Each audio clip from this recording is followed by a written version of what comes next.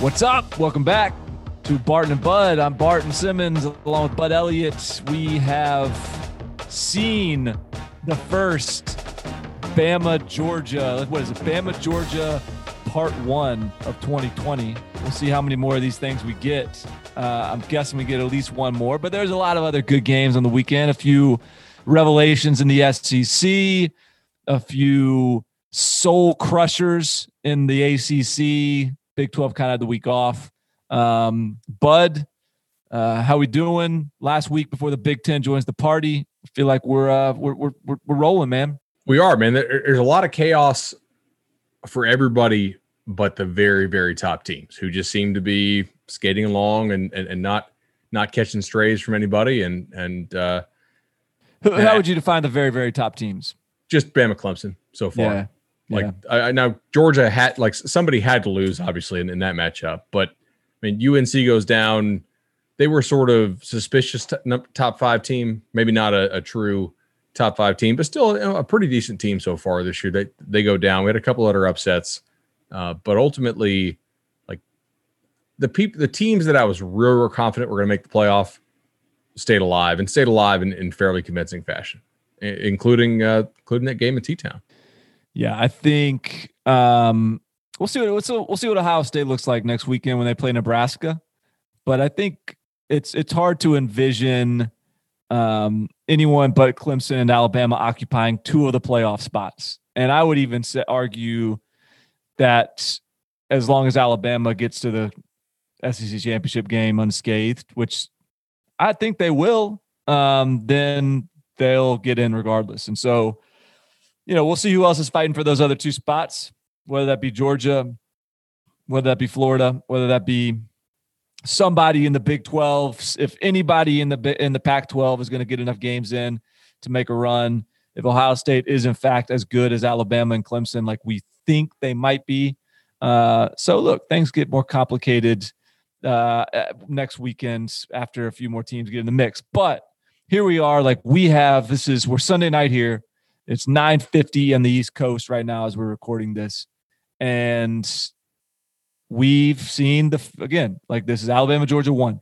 And what for Kirby and Nick Saban, what is this, Alabama, Georgia 3, 4, something like that. They've had a couple good battles. Yeah. Basically, they've had a couple good battles. And this was a good half. And second half, Alabama pulled away. Alabama showed that, it's got a few things Georgia doesn't. And those things I feel like are particularly important in the modern brand of college football. Georgia's still living a little bit in the past. So what do you think? Where do you want to start here? Like what's your big takeaway from this one? What are you gonna project forward the rest of the year that you learned from this game? I think Georgia has now very clearly defined what its target is if it's going to be able to take down Alabama. And I kind of feel it's like, all right, hey, Georgia finally upgraded the bow and arrows and they come to the fight and Alabama's got a sniper rifle. Like they're just able to hit from a different distance, man. It's almost as like, do you ever play NBA Jam when they had like the 5 or 10 point shot power ups? Like Bama is like the only team out there that I've seen so far that is just dunking on people with routine, like 50, 60, 70-yard throws, man. Like they're accurate down the field there. And that is what we have seen. We talked about this, I think 3 weeks ago. Like, what is the differentiating factor for the elite of the elite of the elite teams? And it's not defensive line anymore because everybody has that. Or everybody that we think might be in that natty conversation, for the most part, has freaks on the D line to various degrees. It's the ability to push that ball down the field and do so with the same accuracy that you're throwing a 10-yard ball, that now you're throwing a 40-yard ball.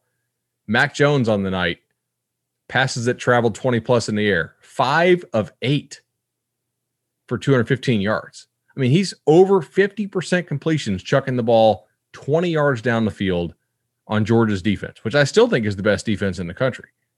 Stetson Bennett, 2 of 8 for 118. So Mac Jones is basically double the yards per attempt, more than twice as accurate. And one of those Bennett ones, honestly, was to a guy who was wide the hell open in James Cook, who Georgia deserves credit for formation him out there. They get him out there, the emotion, and they see it. It's an obvious throw, and Bennett hits that to his credit. But it just felt like, man, Mac Jones threw the air to these receivers who are really a differentiating factor. Georgia's got to find a way to get the same or similar level of production. I don't think they need the same, probably similar, from George Pickens, from Kearis Jackson, from the continued emergence of Jermaine Burton, and maybe from Stetson Bennett. But man, the reason why we both picked Bama, and this is not a pat ourselves on the back type thing here, this is just, let's recall what we said after a long discussion, is because we did not trust Stetson Bennett to go in there and push the ball down the field like you probably need to do to beat the Tide.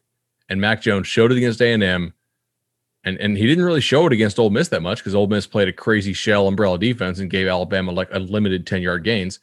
But then when Georgia was a little more aggressive, boom, right over the top again we go. And, 215 through the air, 5 of 8 on 20-plus yard throws. That's crazy numbers. It is crazy. And I will say, it is time to fully embrace the Mac Jones deal. Heading into the season, I was one of those. I don't know that I was emphatic in my belief that Bryce Young would be the starting quarterback by midseason, but I was very much presenting the scenario that I felt was accurate. Whereas Mac Jones basically has 4 games in the previous schedule. I don't know what is it. Was this game 4? I guess it was. Yep. Mac Jones has 4 games to keep the starting job. If Mac Jones doesn't have the horsepower to beat a Georgia, we're going to find out. We're going to know that, and Bryce Young's going to be the guy you have to turn to, because whether you win that Georgia game or not, you're going to have to beat either Georgia again or Clemson or someone of that ilk, and you're going to need the horsepower of a Bryce Young. Well, that narrative, that storyline, that talking point, it's all gone. It is just Mac Jones now. He deserves all the respect, all the praise, everything he's getting right now. He deserves, because and now I know how good his receivers are. I know the tools he's working with.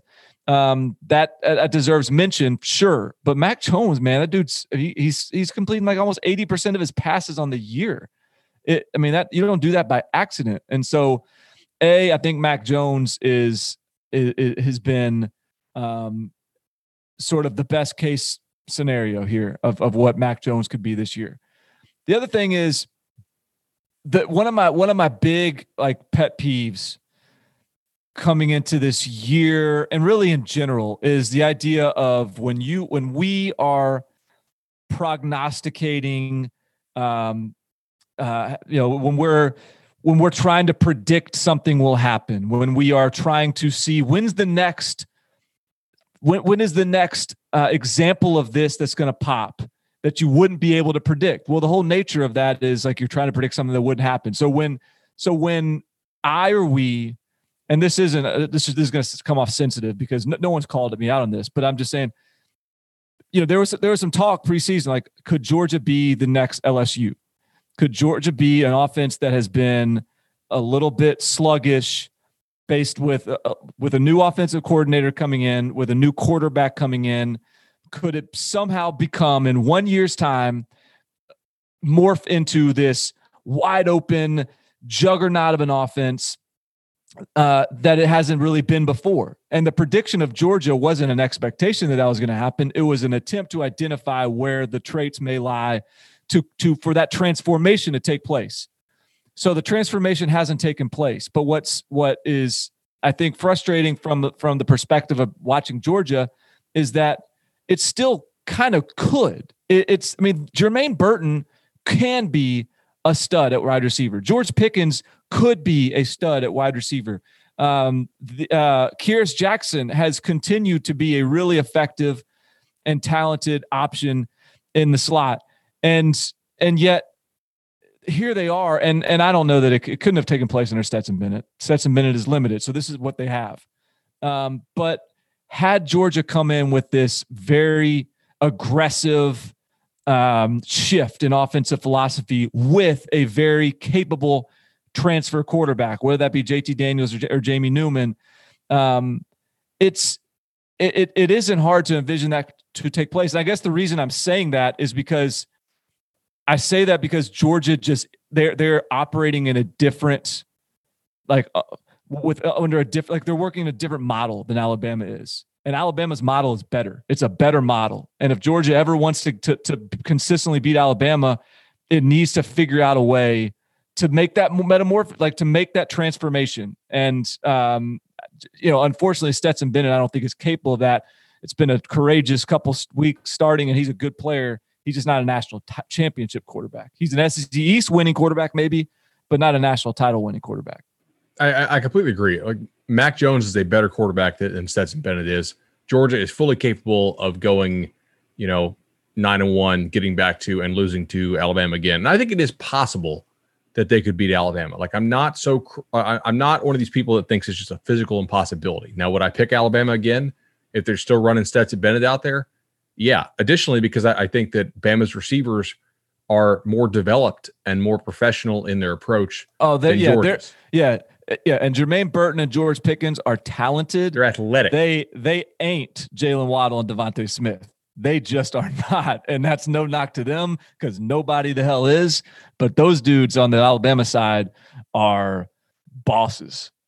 Bama has two guys who could play in the NFL right now playing for them. At a high level. If you put Pickens and Burton in the NFL right now, they get eaten up by NFL DBs, I'm pretty sure, due to technique and experience and a route running savvy. There is a difference. It's not all athleticism based. Other things from this game, I agree with you, by the way. I really think, based on how much Bama won by, if they get to Atlanta undefeated, I even if they lose, I still think they're going to go to the show. I think if you are, Oklahoma State or Iowa State or Oregon or USC, you're sitting there thinking, damn, if we win our conference in the Pac-12 undefeated, we only play 7 games. Is that really going to be enough for us to go over Bama? If they were to lose to Georgia, I'm assuming a close loss to Georgia here if it were to happen, because I don't think Georgia is necessarily capable, of blowing out the Tide in Atlanta. They really, like, the quality of this win might have punched their ticket already if they just take care of business for the rest of their regular season schedule. And that's looking increasingly manageable. Yeah. The SEC is a treacherous place this year for everybody. And yet I think, tell me if you agree or disagree with this. I think this, ironically, even with a 10-game conference schedule, feels like a less treacherous path for Alabama than we've seen in recent years. I mean, LSU ain't gonna beat them. Auburn can't beat them. Like, they're a lot of the teams that would typically be equipped to challenge Alabama, I don't think are. I agree. And so, Tim, Bama just the only team that could beat Bama this year, they just played. So I think that this is, I'm not intimidated from an Alabama perspective by this schedule that's in front of them at all. Do you remember when we talked about kind of the weird dichotomy between how Georgia seems to get pressure but not get guys on the ground, and Alabama seems to allow pressures as recorded by PFF or whomever out there, but they don't really allow sacks? Like, to me, it took a minute for Mac Jones to feel comfortable with that level of chaos around him, but he really wasn't getting roughed up that much. You know what I mean? Like, he took a couple shots, but they weren't getting him on the ground a whole lot. And like, that really impressed me about Jones, that he was able to play with guys around his feet, with guys around him, hold on to the ball long enough to allow those downfield routes to develop and still get off accurate throws and not have his eyes come down and be looking at the rush too much. I mean, that it took a couple minutes to adjust and to get there, but that proved out right. Like, Bama's offensive line does allow some pressure, some compression of the pocket a little bit. It's still really good pass protection when you're blocking freaking Georgia, but Georgia just didn't get him on the ground enough. They didn't hit him enough. And Jones didn't run out of the pocket prematurely very much at all after the first couple minutes of the game. He just stood in there and delivered the ball accurately. Yeah. I mean, I think, and that, I think delivering the ball accurately is the key there too, because, there's so many times over the course of the game. And again, I compare, it's natural. You're going to compare the two teams. And when you compare the delivery, the ball placement of some of the throws that Stetson Bennett was making, they were catchable balls, but they weren't precise. And Mac Jones was putting it on the like right where it needed to be. And those receivers were making really difficult catches, and they were helping him out, like attacking the football, coming back to the ball, catching it with their hands away from their body. Just again, it's the little things. Like in a game like that, it is the little things that matter when you to win, and to win the way that Alabama did. So I just think that they're, with the exception of maybe Clemson, it's pretty clear Alabama's operating at a different level, and that's even considering the mess that was the Ole Miss defense, the game against the Ole Miss offense. This offense felt much more manageable for Alabama. The other thing I think now that I think back about that Alabama game against Ole Miss, I'm not going to say that Bama didn't scheme for Ole Miss, but I do think that there's a chance that Nick Saban could have put in a different defensive scheme that they could have run against Ole Miss if they really wanted to limit.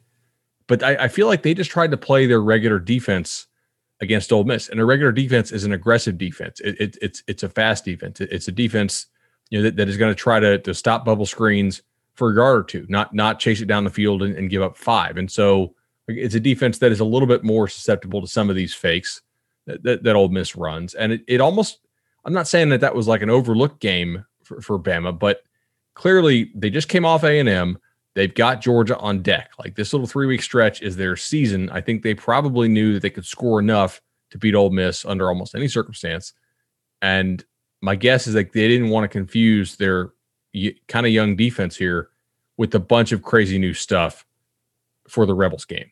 They just wanted to keep running their stuff so they'd be good at their stuff when Georgia came to town. Yeah, or they pulled a Bo Pelini and they were just stubborn. And they just said, I don't care what this offense is, we're better than it. Doesn't strike me as the mentality. Your theory is probably right. I mean, it could be though. Like that's I got to say, every passing game that Mississippi State plays, Bo Pelini looks worse. Yeah. I mean, that's they gotta break this weekend by not having to deal with Florida. I was live betting the hell out of that under as soon as I saw that first opening drive. I was like, wait a second.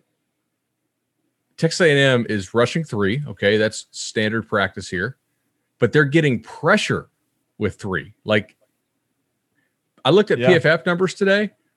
I think Mississippi State threw like 45 passes.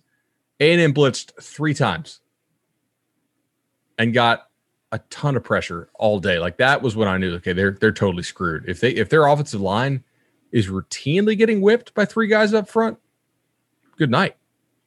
And that's kind of how that was there. Yeah. That was kind of a little random segue, but just that popped in my head. I didn't put that on the outline, and good God, Mississippi State's offensive line, oof, they're trouble. Do you want to hit anything else on Alabama, Georgia? Throwaway comment, maybe. I'm a little bit surprised at how well both teams were able to stay ahead of the chains a little bit with the run game. Like, they both kind of got decent push on what I think are pretty decent defensive lines, with the run game. Najee Harris, I think his long carry was 17 yards maybe, but he had a lot of carries for 5 yards, 6 yards, 7 yards that kind of helped keep Bama ahead of the chains, and they weren't just throwaway runs. He did a pretty good job there.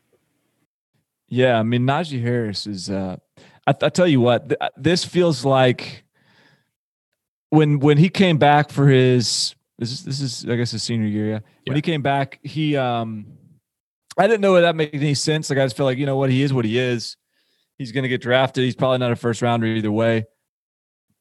I don't know if he's a first rounder, but I still don't know if it made sense from a business standpoint, from a tread on the tires, whatever standpoint, for him to come back.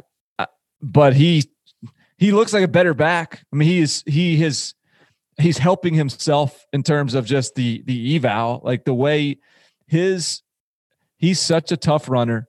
He shows such an ability to catch the ball and make plays out of the backfield as well. He's been about as good as any running back in college football this year. And Georgia is fast because Najee is not slow, right? He's maybe not track fast, but he's not slow. And there were a couple runs where I was like, oh, he might be gone. And then Georgia's like, oh, no. Our defense is that fast. Like he's not gone. And they hawked down with ease. Like he worked his ass off to get those 150 yards on 35 carries or whatever it was. He probably got some serious ice tub action last night when all that was over. Those safeties, they may be in a bit of a mismatch against Jalen Waddle, but they're not scared to come downhill and tackle somebody. Those guys will get on a line and they get on a beat and they'll make some plays now. Absolutely. All right, so let's throw this to the ad break real fast. When we come back, we're going to go no huddle. We're going to talk a little, maybe Dabo grudge match against Jeff Collins and Georgia Tech, evaluating Notre Dame's passing game, Coastal Carolina, Florida State, UNC, Tennessee, Auburn. Take a recruiting question, maybe a little Barry Odom talk. That's a whole lot. So we'll see how much we get to after this ad break. All right, man, let's go no huddle here. Got a lot of stuff to get to. I'll lead this off. I don't know. Have you ever seen Georgia Tech like lift weights on the field before the game? I remember that last year. They did. Do they do that everywhere or just a couple spots or what? I don't actually know if they do it everywhere. I know there's some other teams that do this. I've heard of some Big Ten teams that actually do this, not on the field like Georgia Tech does, but like there's some evidence, I guess, medically that like if you lift, power clean, do some kind of weightlifting before the game, get some hip activation. Yeah, exactly. So Georgia Tech kind of does this and makes a big show out of it, and they're lifting weights, they're pumping iron on the field and whatnot. And literally, apparently, at Clemson last year, some people at Clemson, including some Clemson staff, maybe Dabo there, were not super happy about the manner in which they were doing it. I guess I got this from a Clemson guy, and he told me, he's like, "Watch, we're gonna crush them." And 73-7, he was right. Apparently they were lifting weights. Clemson thought they were lifting weights like actually on the field. So like making divots and stuff. And don't mess with a head coach's field now. Those head coaches, they're serious about that field, about that grass. They're man, that's every level. High school coaches, I don't know, maybe college coaches, they don't have to, keep it up themselves, but mess with the coach's field, you're gonna get it. And last year, 52-14. They really didn't pull off the gas much last year. So that was certainly interesting. Trevor Lawrence out in the first half. Clemson really looked, they really couldn't be any better than how they looked. I don't really think. Still kind of waiting on like a dominant outside receiver, but they've got so many dudes. I have confidence somebody will emerge, So we're talking about this game immediately after talking about Alabama, Georgia. How much of Clemson, Georgia Tech did you watch? It was always second screen for me at best. So this was like one of my big points. So we talked about this a lot, but I think I hit on it a lot this weekend in the Cover 3 reaction pod, just about the receivers, really how those receivers at Alabama are, like, to me, they were the difference in that game. And how important it is to have those outside threats these days, more so maybe than ever.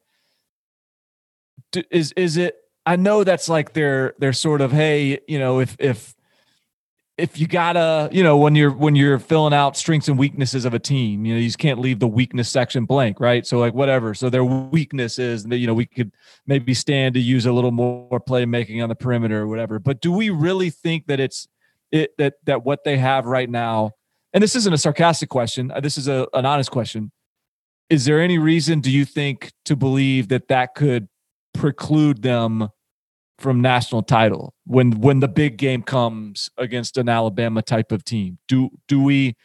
Is this just something we don't know yet, or is this a legitimate, are we at like concern level? And I know this is weird because they just beat a team 73-7, but that is really the only talking point right now for that offense. And I'm curious where your opinion lies on that at this stage. I guess I would say it's more of an unknown than a concern for me because Clemson does have such a track record of developing receivers, and particularly receivers, on the outside. We've seen Frank Ladson, we've seen Joe Nagata, and ultimately those guys are being asked. Somebody has to become a number one before they were initially planned to be number ones, because they did have Justin Ross get the injury there, right? Like, if Justin Ross is playing, our discussion is different because, hey, man, Clemson has Frank Ladson as a number two. They haven't got as a number two. Like, that's a hell of a lot different conversation than, hey, who's going to be their number one? And if they don't get guys to step up there, then it is a concern, because I do think Bama will score on them. Bama's going to score on everybody. And as we've seen, in order to beat Alabama, there is a recipe. You have got to have big-time receivers win your one-on-one battles outside. Otherwise, Saban will never get out of those coverages. And so, but I'm still confident that Clemson will get there because they have time to do so. I don't think there's any ACC teams that are really going to threaten them that much right now. And they have the track record for developing that position, pretty damn well. Like if there's a team you should trust with the position, Clemson receiver is high up there. They got time to groove their swing as the season progresses. They're not in any hurry to just like have to trot out the national title lineup right now. So I'm with you. I was just sort of curious. Not that I expected us to be leaving the Clemson Georgia Tech beatdown like with criticism. I was just, it's always like a talking point whenever we bring up Clemson, and deserve it. Like I think rightfully so, but I was just curious where your level of concern lied.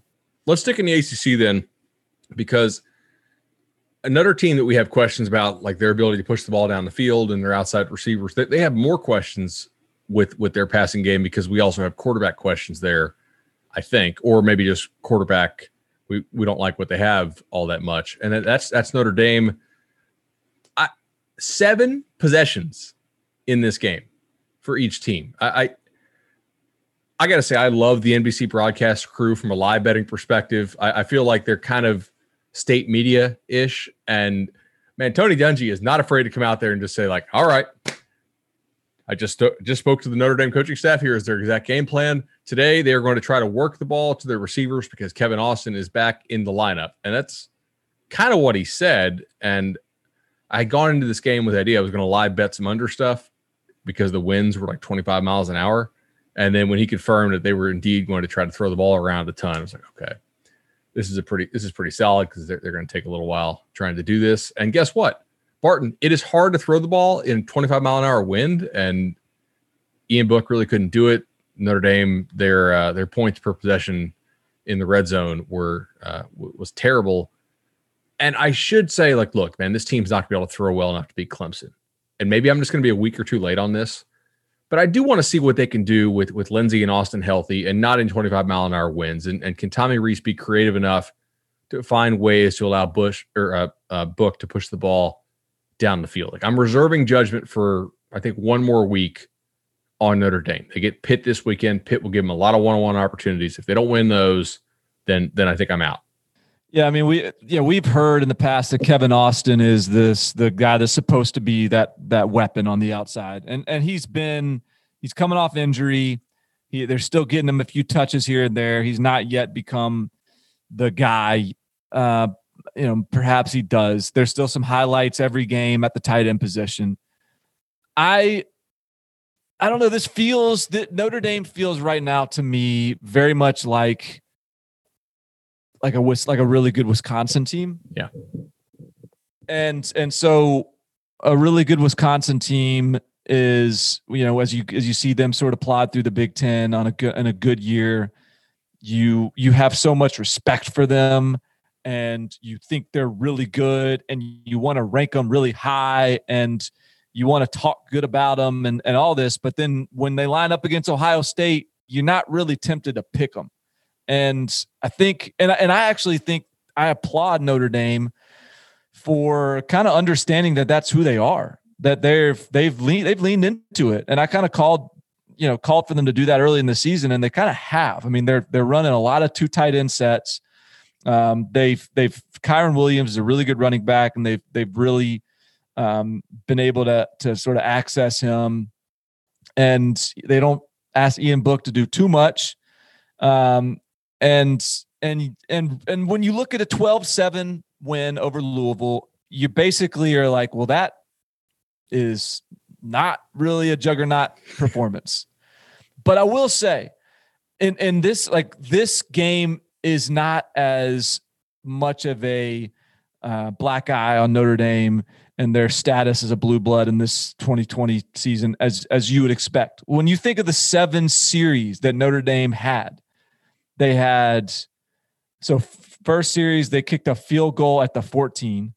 All right. Next series, they kicked a field goal at the 12. So the first 2 series, they went 61 and 76 yards, 12 and 15 play drives. Like, they're just in a windy day, they're just grinding Louisville down, and they just couldn't finish the drives. Then they get a punt.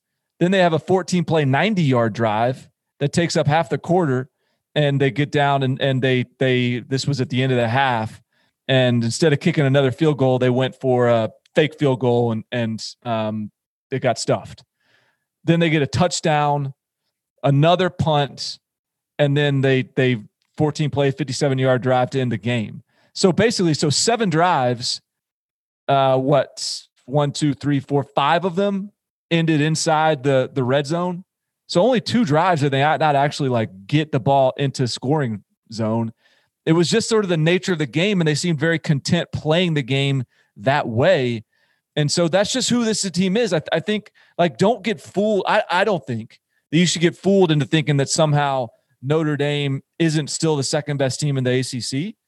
They're the second best team in the ACC in the same way Wisconsin, if it were to come down to the ACC, would probably be the second best team. It's not as sexy, but it's effective, and most teams can't deal with it. But just like we talked about with Georgia, Notre Dame is, and we talked about with other teams, like Notre Dame just doesn't quite have the style and doesn't have the personnel from an explosive big play perimeter standpoint to get the job done, and against a Clemson type of team. And I still think that that's the case. I think I agree with you. Additionally, like, the more I think through this, right, Book is a limiting factor on this offense. So whereas Trevor Lawrence is an enabling factor for the Clemson offense, Trevor Lawrence can, if Book's receivers need to be better than Clemson's for Notre Dame to have a shot, not just equal. Like, they have to be better because Ian Book is not a great thrower of the football. Like, he's just nowhere close to what Trevor Lawrence is. Like, Ian Book's not an NFL guy. Trevor Lawrence is, teams should probably tank for Trevor Lawrence. I think the Falcons probably screwed up today by beating the Vikings. Teams should definitely tank for Trevor Lawrence. Trevor Lawrence is the most tankable quarterback that we've seen in, like, maybe ever. Like, I know there's been other good quarter, and I'm not saying he's going to be the best quarterback of all time. I'm just saying, in terms of a quarterback that is as like a no doubt future franchise guy, good luck poking holes in him. Like, he is the quarterback you tank for. Go ahead. There's no doubt. Speaking of tanking, man, Coastal Carolina just ran through Louisiana Lafayette like a tank. Did you watch that? Well, should we call Louisiana still? Like, they put up a solid effort, but they were no match for Coastal, dude. Coastal 30, Louisiana 27. Both offenses were good. But Coastal's off. Like, Coastal just is a team on a mission. The CJ Marable kid, the running back, is a good player, runs hard. They've got a lot of creative ways to generate big plays. They're fun. We've said they're fun. We said Jamie Chadwell is time to get that name out there. That was awesome. That was awesome. So my wife was out of town. I sat down Wednesday. I watched it. I was like, this is awesome. I'm just going to sit here and watch Coastal and Louisiana. 202 yards on 24 throws, 212 on the ground, super balanced. They managed to. That offensive line, by the way, is super fun to watch because they're all like 5'8", 310. Which is that's just extremely like G5 offensive line. It's played together. They know what they're doing. Like, they will block you, and if you had to ask them to actually do like a lot of drop back pass protection, they would probably get destroyed. And Coastal's smart enough not to ask them to do that kind of stuff. So I think they really played to their personnel extremely well. They know that offense. And why would you not consider Chadwell for the Vandy job, assuming that opens? Yeah. I think the Vandy job is it's a question of are you hiring a scheme or do you hire a marketing executive? I think if you're hiring a marketing executive, which is sort of what it's sort of the James Franklin model, then I think Will Healy may be your guy. And if you're hiring, I agree with you over the summer on that, by the way. Yeah. Like there's no doubt. If you're hiring a scheme, I mean, but like, hey, look, the guy that, if Vanderbilt really wants to win, go hire Hugh Freeze. He'll win. He's going to win you games. You may not feel good about yourself in making that hire, but he's going to win you games. We're in the SEC, right? So I think there's a lot of options there. But we'll see. Derek Mason's still hanging on. So you got a little COVID bye. I can see that. And I mean, I do think Hugh Freeze will be back in the SEC at some point. I'm just not sure how many jobs in the SEC this year, actually open up. Yeah, it'll be interesting to see how many jobs open up, period. Yeah. Because if the SEC can't open because of money concerns, a lot of other places ain't open due to money concerns. Yeah, and it feels like a lot of the places where the obvious, like I wonder if there's, I wonder if anything happens at Iowa. That feels a little bit Mark D'Antonio-ish. I wonder, doesn't feel like there's going to be a lot of movement in the ACC. Dave Doran sort of seems like he's playing his way out of the hot seat. Maybe Cuse if things continue to go real bad. Yeah, but wouldn't they give him another year? I mean, he's 2 years removed from like 10 wins or what? And New York was one of the states to where like it was very difficult. Like that was one of the states that the league was worried about. Like, are they going to be on board with us playing this year? Right? Like they didn't have a whole lot of opportunities to do any kind of like summer workout type stuff. And yeah, I would give them a pass. Yeah, on this year. So. Yeah. Speaking of a team, because I do want to talk Big Ten next episode. We're going to do our Big Ten preview next episode. People have said, hey, talk Florida State on this show. It's like, well, okay, if they show a pulse, I will. And not only do they show a pulse, they came out and they beat number 5 team in the country, North Carolina.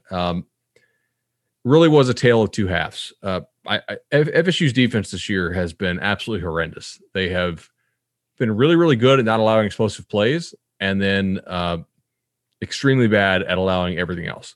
So they did some different stuff in this game against Sam Howell. Sam Howell, who was once committed to FSU, comes in there, and I don't know if he's too amped up or whatever. But FSU comes out, they match personnel with their personnel a little bit more than they normally would. They're playing a little bit more nickel with my guy Jarvis Brownlee, who I've been on for basically since he was a junior.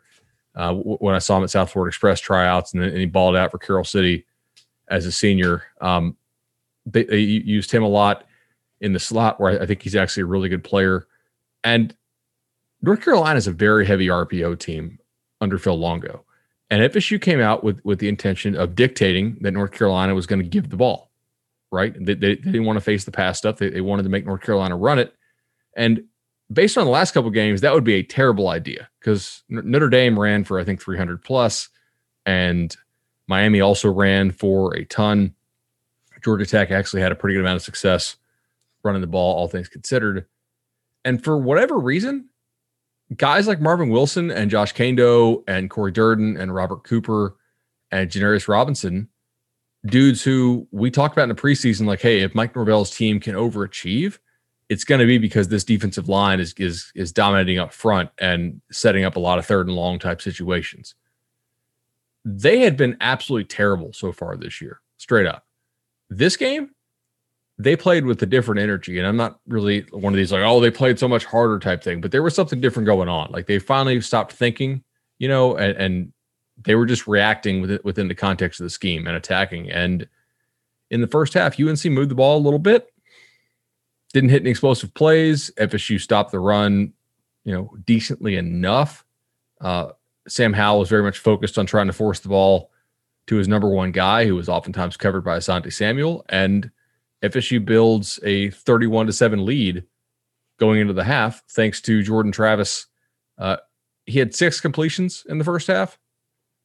4 of them were 35 plus yards. So if you're only going to complete 6 balls, you definitely want all of them to go 35 plus. And he had a couple explosive runs by himself. FSU blocked a punt.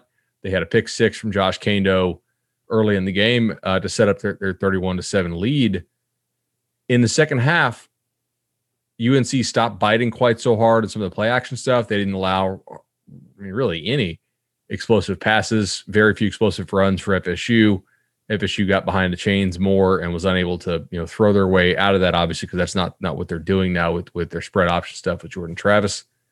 And I think UNC ran a lot less RPO stuff in the second half. They got out of letting FSU dictate what they were going to do as far as, give or throw. And they started running just more conventional pass plays. FSU was in trouble there. Their backers are not very good in coverage ultimately. And Howell, to his credit, got off of trying to force the ball to his number one guy, whose name escapes me right now. And instead, he started throwing it to Bo Corrales and into their tight end. He actually had 7 passes of 25 plus in the second half. And, FSU self-destructs down at the goal line with a personal foul from Dante Lucas. They miss a field goal there. They miss another field goal. And yet they hold on to win. 31-20, was it 31-20, 28, I believe? They tried to get that bad boy away, though. Yeah. They gave it their all to the end of the game. They gave it their all trying to hand that back to North Carolina. So I texted my buddy during the game because he texted me, all right, now we're about ready to blow these guys out. Because I said, what FSU was doing in the first half might not be sustainable. Doesn't mean they can't hold on to win, but ... He's like, all we need is 7 or 10 more points now. This is after the comeback started. And kind of like the pleading phase of, come on, just get one more score and they'll finally get a win. But I got to say, like, for a defensive staff that have been criticized a lot this year for FSU, and a defensive line that I think had been justly criticized for playing pretty badly on the year, they needed to put together one really good half to get North Carolina off schedule. And they really had Howell and UNC's offense pretty flummoxed in the first half, at least enough for them to stall out on a lot of those drives. And that's all it took, along with some really undisciplined play from UNC in the first half. If FSU even pretended to run the ball slightly, those safeties were coming up and the ball was going over their heads. Yeah, so they didn't score in the second half, right? Correct. So and they got a defensive score in the first half, and a 23-yard drive for a touchdown off a punt block. Yeah. So what does that get? That we're down to 17 points now. Yeah, that aren't just sort of a little bit of a gift, and all come in the first half. And so that's my only. That's where I'm not going to start quite getting. Not that Florida State's back, but like that Florida State is, suddenly this team has turned a corner. I think they found something that they can work with in Jordan Travis. And yet now we also have 2 games of tape of Jordan Travis now too. And there's everyone in America that this is going to play Florida State is going to know that Jordan Travis is not trying to throw the ball. They don't want him to throw the ball. This is not. So I just think game plans are going to get trickier. Mike Norvell's good at the game plan, the game plan deal too. Like that guy can scheme up some points. And that was always my thing with Florida State, and not to get too crazy in the early going is, man, he's just still learning his roster. He's figuring this stuff out. This is his first year. They'll find some things, and they found some things. And now I think teams are going to adjust and adapt, and we'll see if they can adjust and adapt back. I still think, but to your point, like what's always going to make this team tick is the defense. And if the defense can sort of pick up the offense, and it did against North Carolina, we'll see how many times they got some pick-me-ups in them the rest of the way. Yeah, I agree with you on that. By the way, they definitely do not want to drop Jordan Travis back to throw. Now, off play action, I think they're pretty okay with it. Rollouts, scrambles, off script stuff, they're pretty okay. But like every passing play needs to somehow involve his legs. And I don't think they really wanted to run this offense. Clearly, I mean, if you recall, now Travis was hurt for a good bit of spring, or fall rather. He missed a couple weeks, so maybe things are different if they got to evaluate him more because they didn't have a spring either. But this was kind of like the break glass in case of emergency plan to switch to the spread option if Blackman didn't work, if Rodemaker didn't work, because Purdy was still coming back from the collarbone. But I do think that kind of uniquely situated here to run a lot of spread option stuff because, Norvell is a Malzahn guy, right? Well, I mean, more Todd Graham, but kind of, similar concept there. Dillingham, the offensive coordinator, worked for Malzahn. And importantly here, Alex Atkins was the run game coordinator for Tulane with Willie Fritz and previously at Georgia Southern. So, like, that's a guy that has a boatload of experience understanding how to block some of the spread option stuff. If you're going to run all these option concepts from gun, I mean, the guy who was with Willie Fritz at Georgia Southern as his offensive line coach and his run game coordinator at Tulane, that makes a whole lot of sense. He's done a really good job for them this year. I think he's actually been their best coaching hire. So which game you want to go to in the SEC is more interesting for you? South Carolina, Auburn, or Ole Miss, Arkansas? Oh. All right. So do you know who Huru Onata is? No. All right. So in 1974, he was a World War II soldier. Is this the dude on like the Dan Carlin? Yes. Go ahead. Yeah. I think I do. I didn't know my name. I think I know who you're talking about. All right. So he spent 29 years. He was a World War II soldier for Japan, hiding out in the jungle of the Philippines. And Japan had to actually send his former commander from Japan to formally relieve him of his duty because he was not aware that the war was over and he had held his post for 29 years. That's incredibly patient, man. Barry Odom, Arkansas defensive coordinator, he's got that kind of patience and that kind of, like, he has this humility about him about playing defense here. He's not trying to Bo Pelini. He's not like, hey, we can man these guys up. He's like, you know what? We can't man these guys up.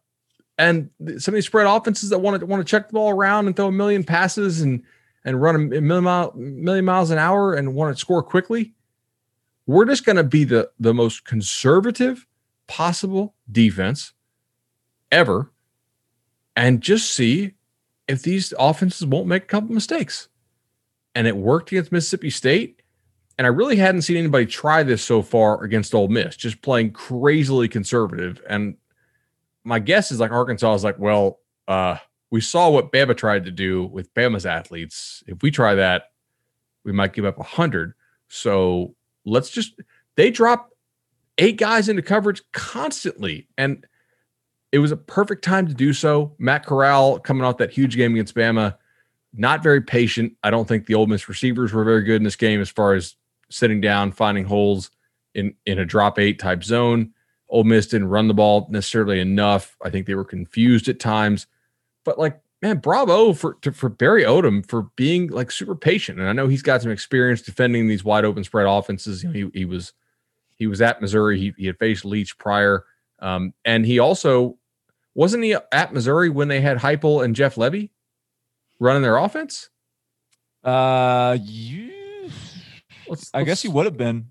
So, like, he's probably seeing what bugs these guys in practice too, right? Yeah, that's a good point.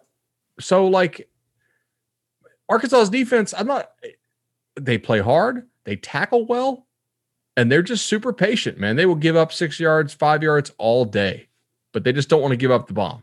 And so far, against 2 high-flying offenses, at least in scheme, they've not. So I think one thing that's a great point, and I think you're right. One thing that sort of has caught my attention about this Arkansas team is Chad Morris has kind of gotten crapped on through this whole deal, and he they finally got a coach they want to play for, and they look at how improved this team is, and look at how look at what happens when you get a real coach or whatever, And a lot of that's probably fair or fine. And that's part of the gig. But I do think you got to give, because Barry Odom put together a great system and a great scheme, and all the things you said are true. But some guys did make some plays too. And a lot of those guys are guys that Chad Morris recruited. And so I think that there has been I think it needs to be said that there is some talent on this roster. Like Jalen Catalon is a Texas 4-star kid that Chad Morris was supposed to come in and get Texas kids and recruit well in that state. And he got Jalen Catalon. He got Joe Fouché from Louisiana. He got Greg Brooks from Louisiana. He got Traylon Burks from Arkansas.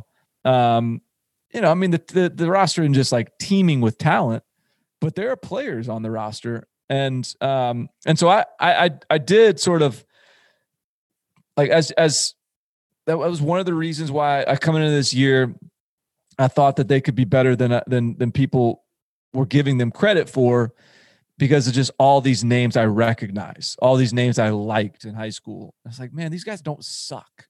And here they are, and they're making plays. And I even looked up too, Bud, like I was expecting, because when I rewatched the game, I watched it a little bit today, sort of passively, and Ole Miss was moving the ball. They were around the end zone a lot. They got in the red zone a lot. They turned the ball over a lot. So I was ready to come here and be like, maybe I shouldn't get too excited about Arkansas just yet, though, guys, because Ole Miss did move the ball a ton. Matt Corral just served them up a few interceptions, and that's tough to overcome. But then I actually looked, and I'm sitting here looking at the numbers, and Ole Miss was held to 4.9 yards of play on 91 plays. So I don't know, like that.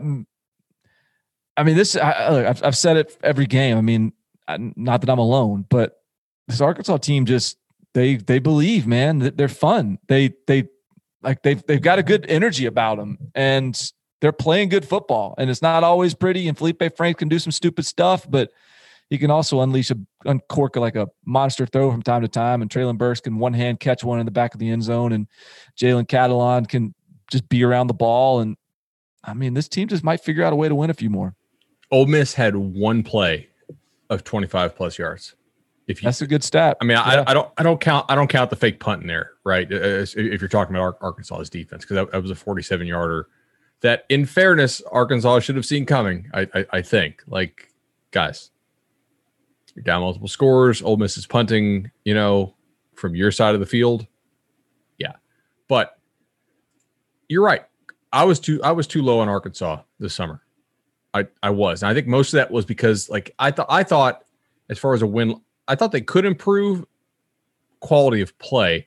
I really didn't think they would improve their record, because my thought was, even if they improved their quality of play, they would just need to improve so much to win more games, right? Unless the rest of the league came back to them. Because like last year, they were just blown out routinely by 3, 4, 5 touchdowns by decent SEC teams. But they've impressed me. If there's a concern going forward, they still can't run the ball. I mean, 3.6 yards, if you take out the sacks, is bad against this Ole Miss rush defense. So my guess is that there will be some teams that can shut down their run game and put it all on Felipe Franks, and he's played well so far. I'm just not sure that's super sustainable, but man, they deserve credit for sure. Last two SEC things here for me. I have a hard time getting like crazy worked up over Auburn. They had a 32% yards per play edge over South Carolina. Their run game's getting better. They ran for 200.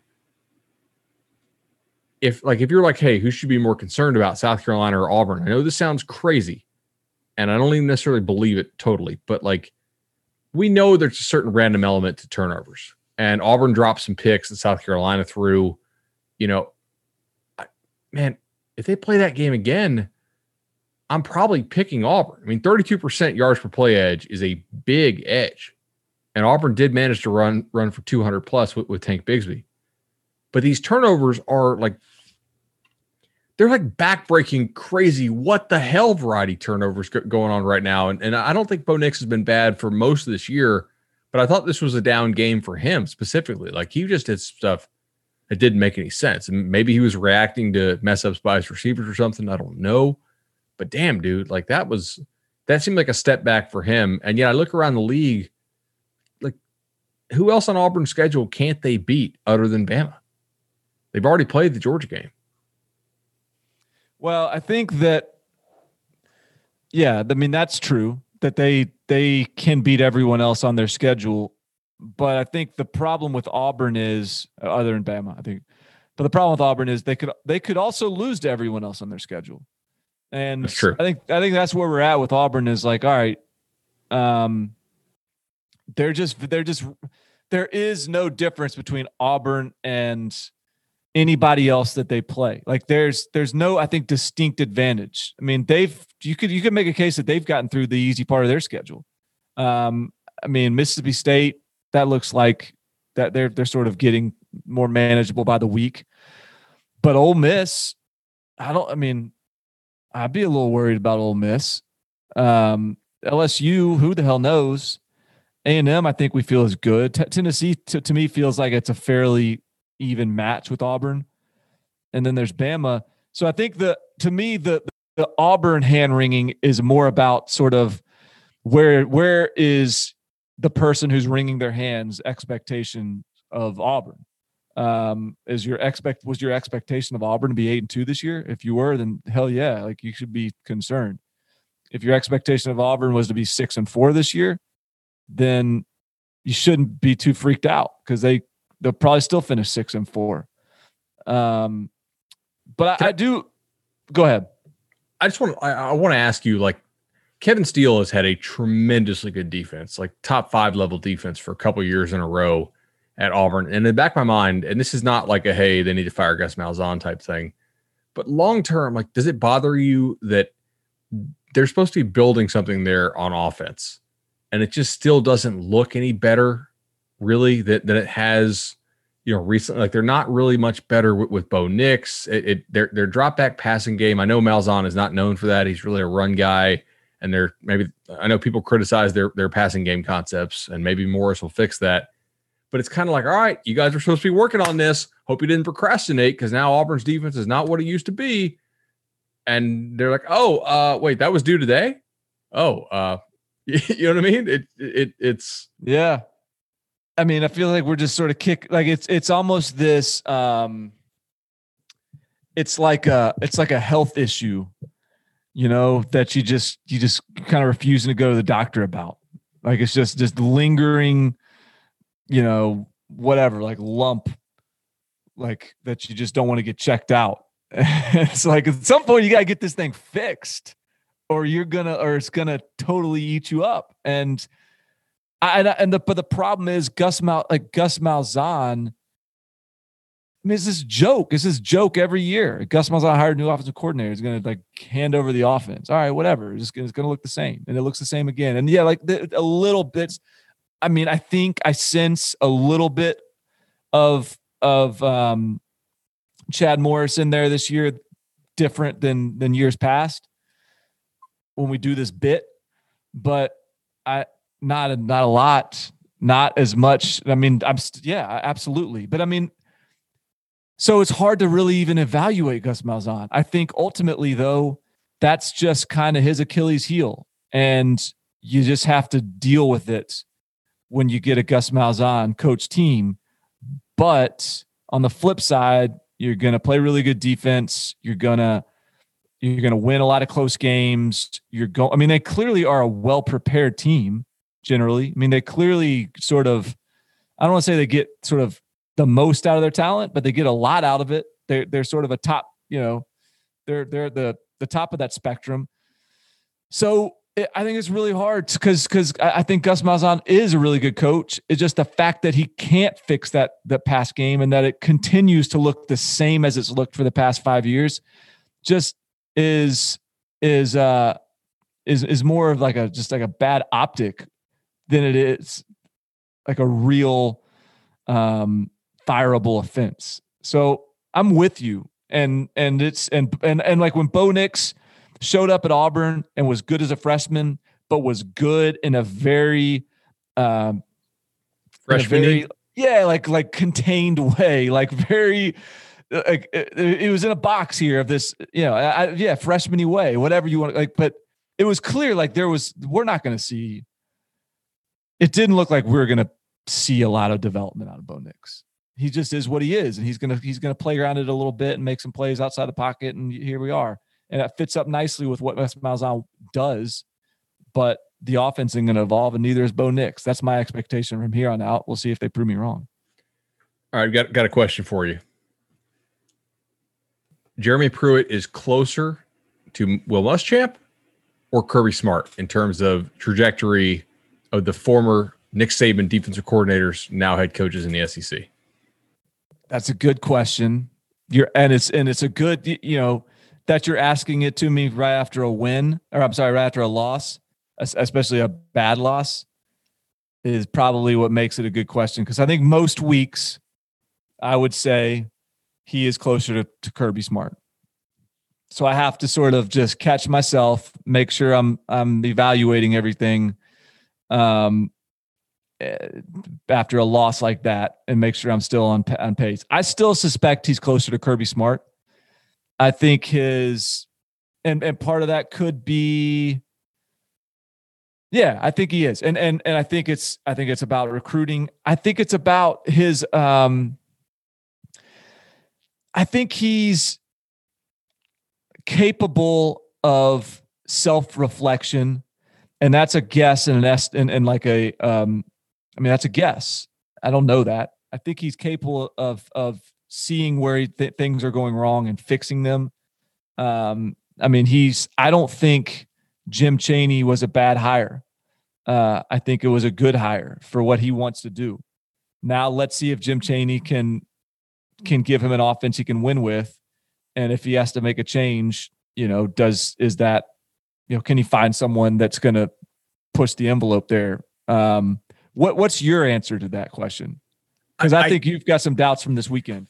I do have doubts. I'm still going to say Kirby because I did see Will Muschamp's recruiting there at Florida, and I saw him sign only one offensive lineman in a class one time. And I think that Jeremy Pruitt is very much into recruiting offensive players too, which is a big time difference. And he's only a couple years into being a head coach, and he really wasn't a defensive coordinator, for that long. So I'm willing to give him some benefit of the doubt. But something that struck me that you said was Jim Chaney was a good hire for what he wants to do. Yeah.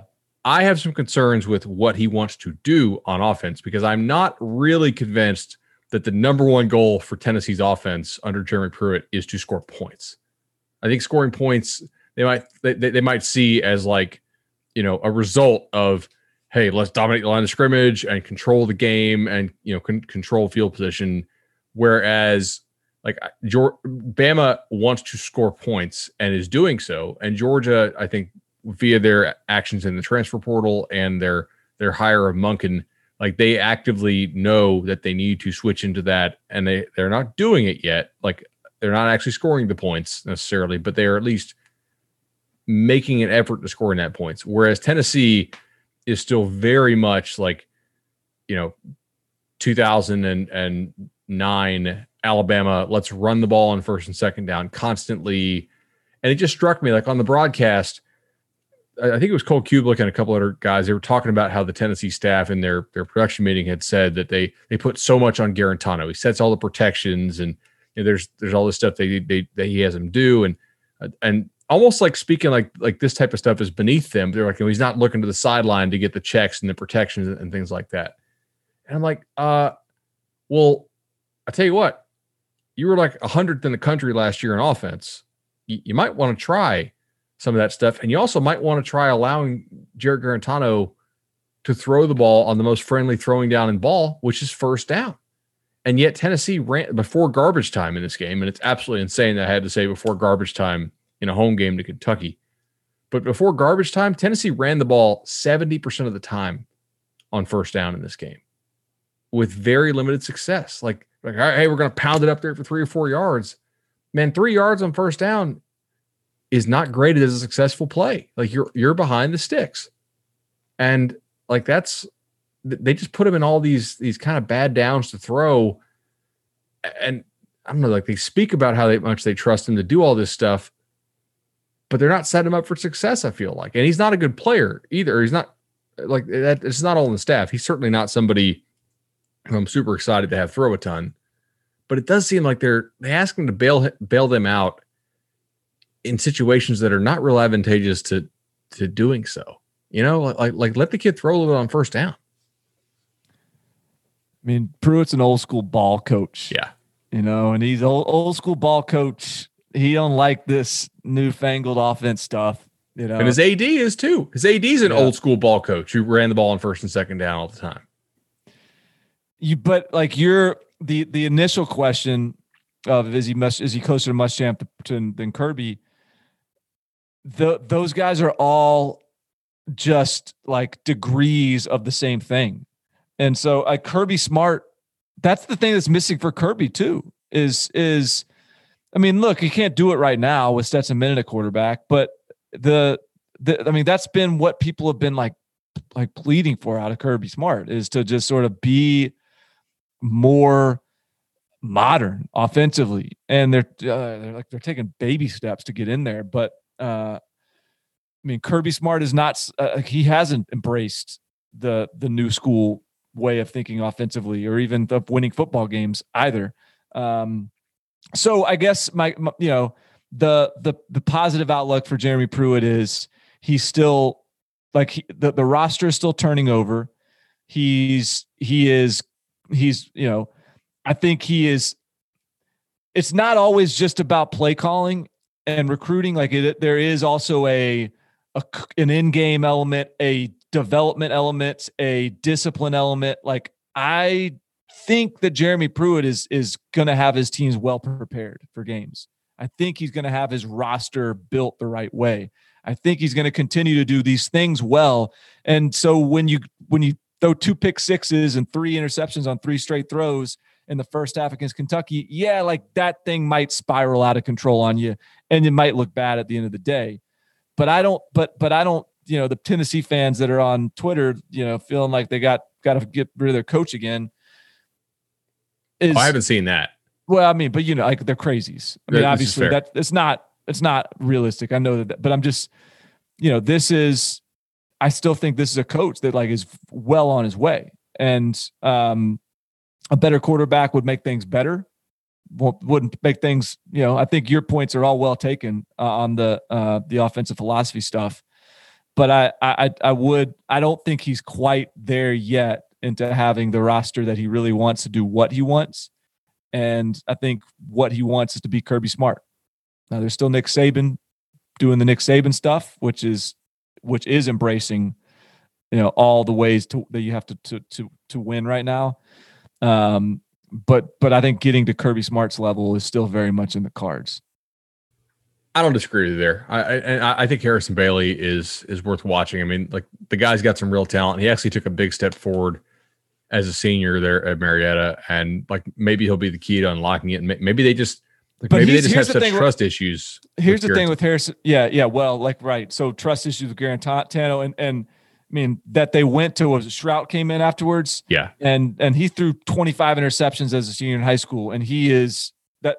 That's probably the problem right now. Is that if that's their second string guy, what does that say about Harrison Bailey? And the other thing about Harrison Bailey is he had some COVID stuff, and he's a true freshman and didn't have the spring and whatever. This is not an indictment on Harrison Bailey, but he is still a slow twitch pro style quarterback. So they're going to look the same. Like the offense is like, he doesn't come in and change the way the offense looks. Is he better at operating it than Garantano? I would hope so. He's a tough kid. He's got a big arm. He's played in a lot of big games. He's a competitor. His skill set doesn't change what the offense is, though. No, that's fair. But like, maybe the approach within the framework of the offense, as far as being a little bit more open to throwing the football on early downs. Maybe let's trust him more. Yeah. To make, yeah. And not this year, maybe. Like right. I'm just thinking, like in the future, maybe this looks different. we're going to go ahead and I think punt our recruiting question to the next show because we're already at an hour here. So let's go ahead and kick that next show. Really appreciate y'all getting us 600 reviews on Apple Podcasts.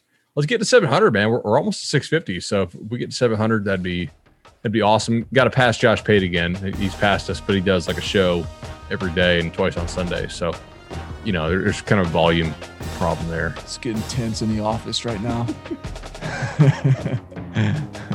Help us out. No doubt, y'all. All right. See you next time, buddy. All right. Later.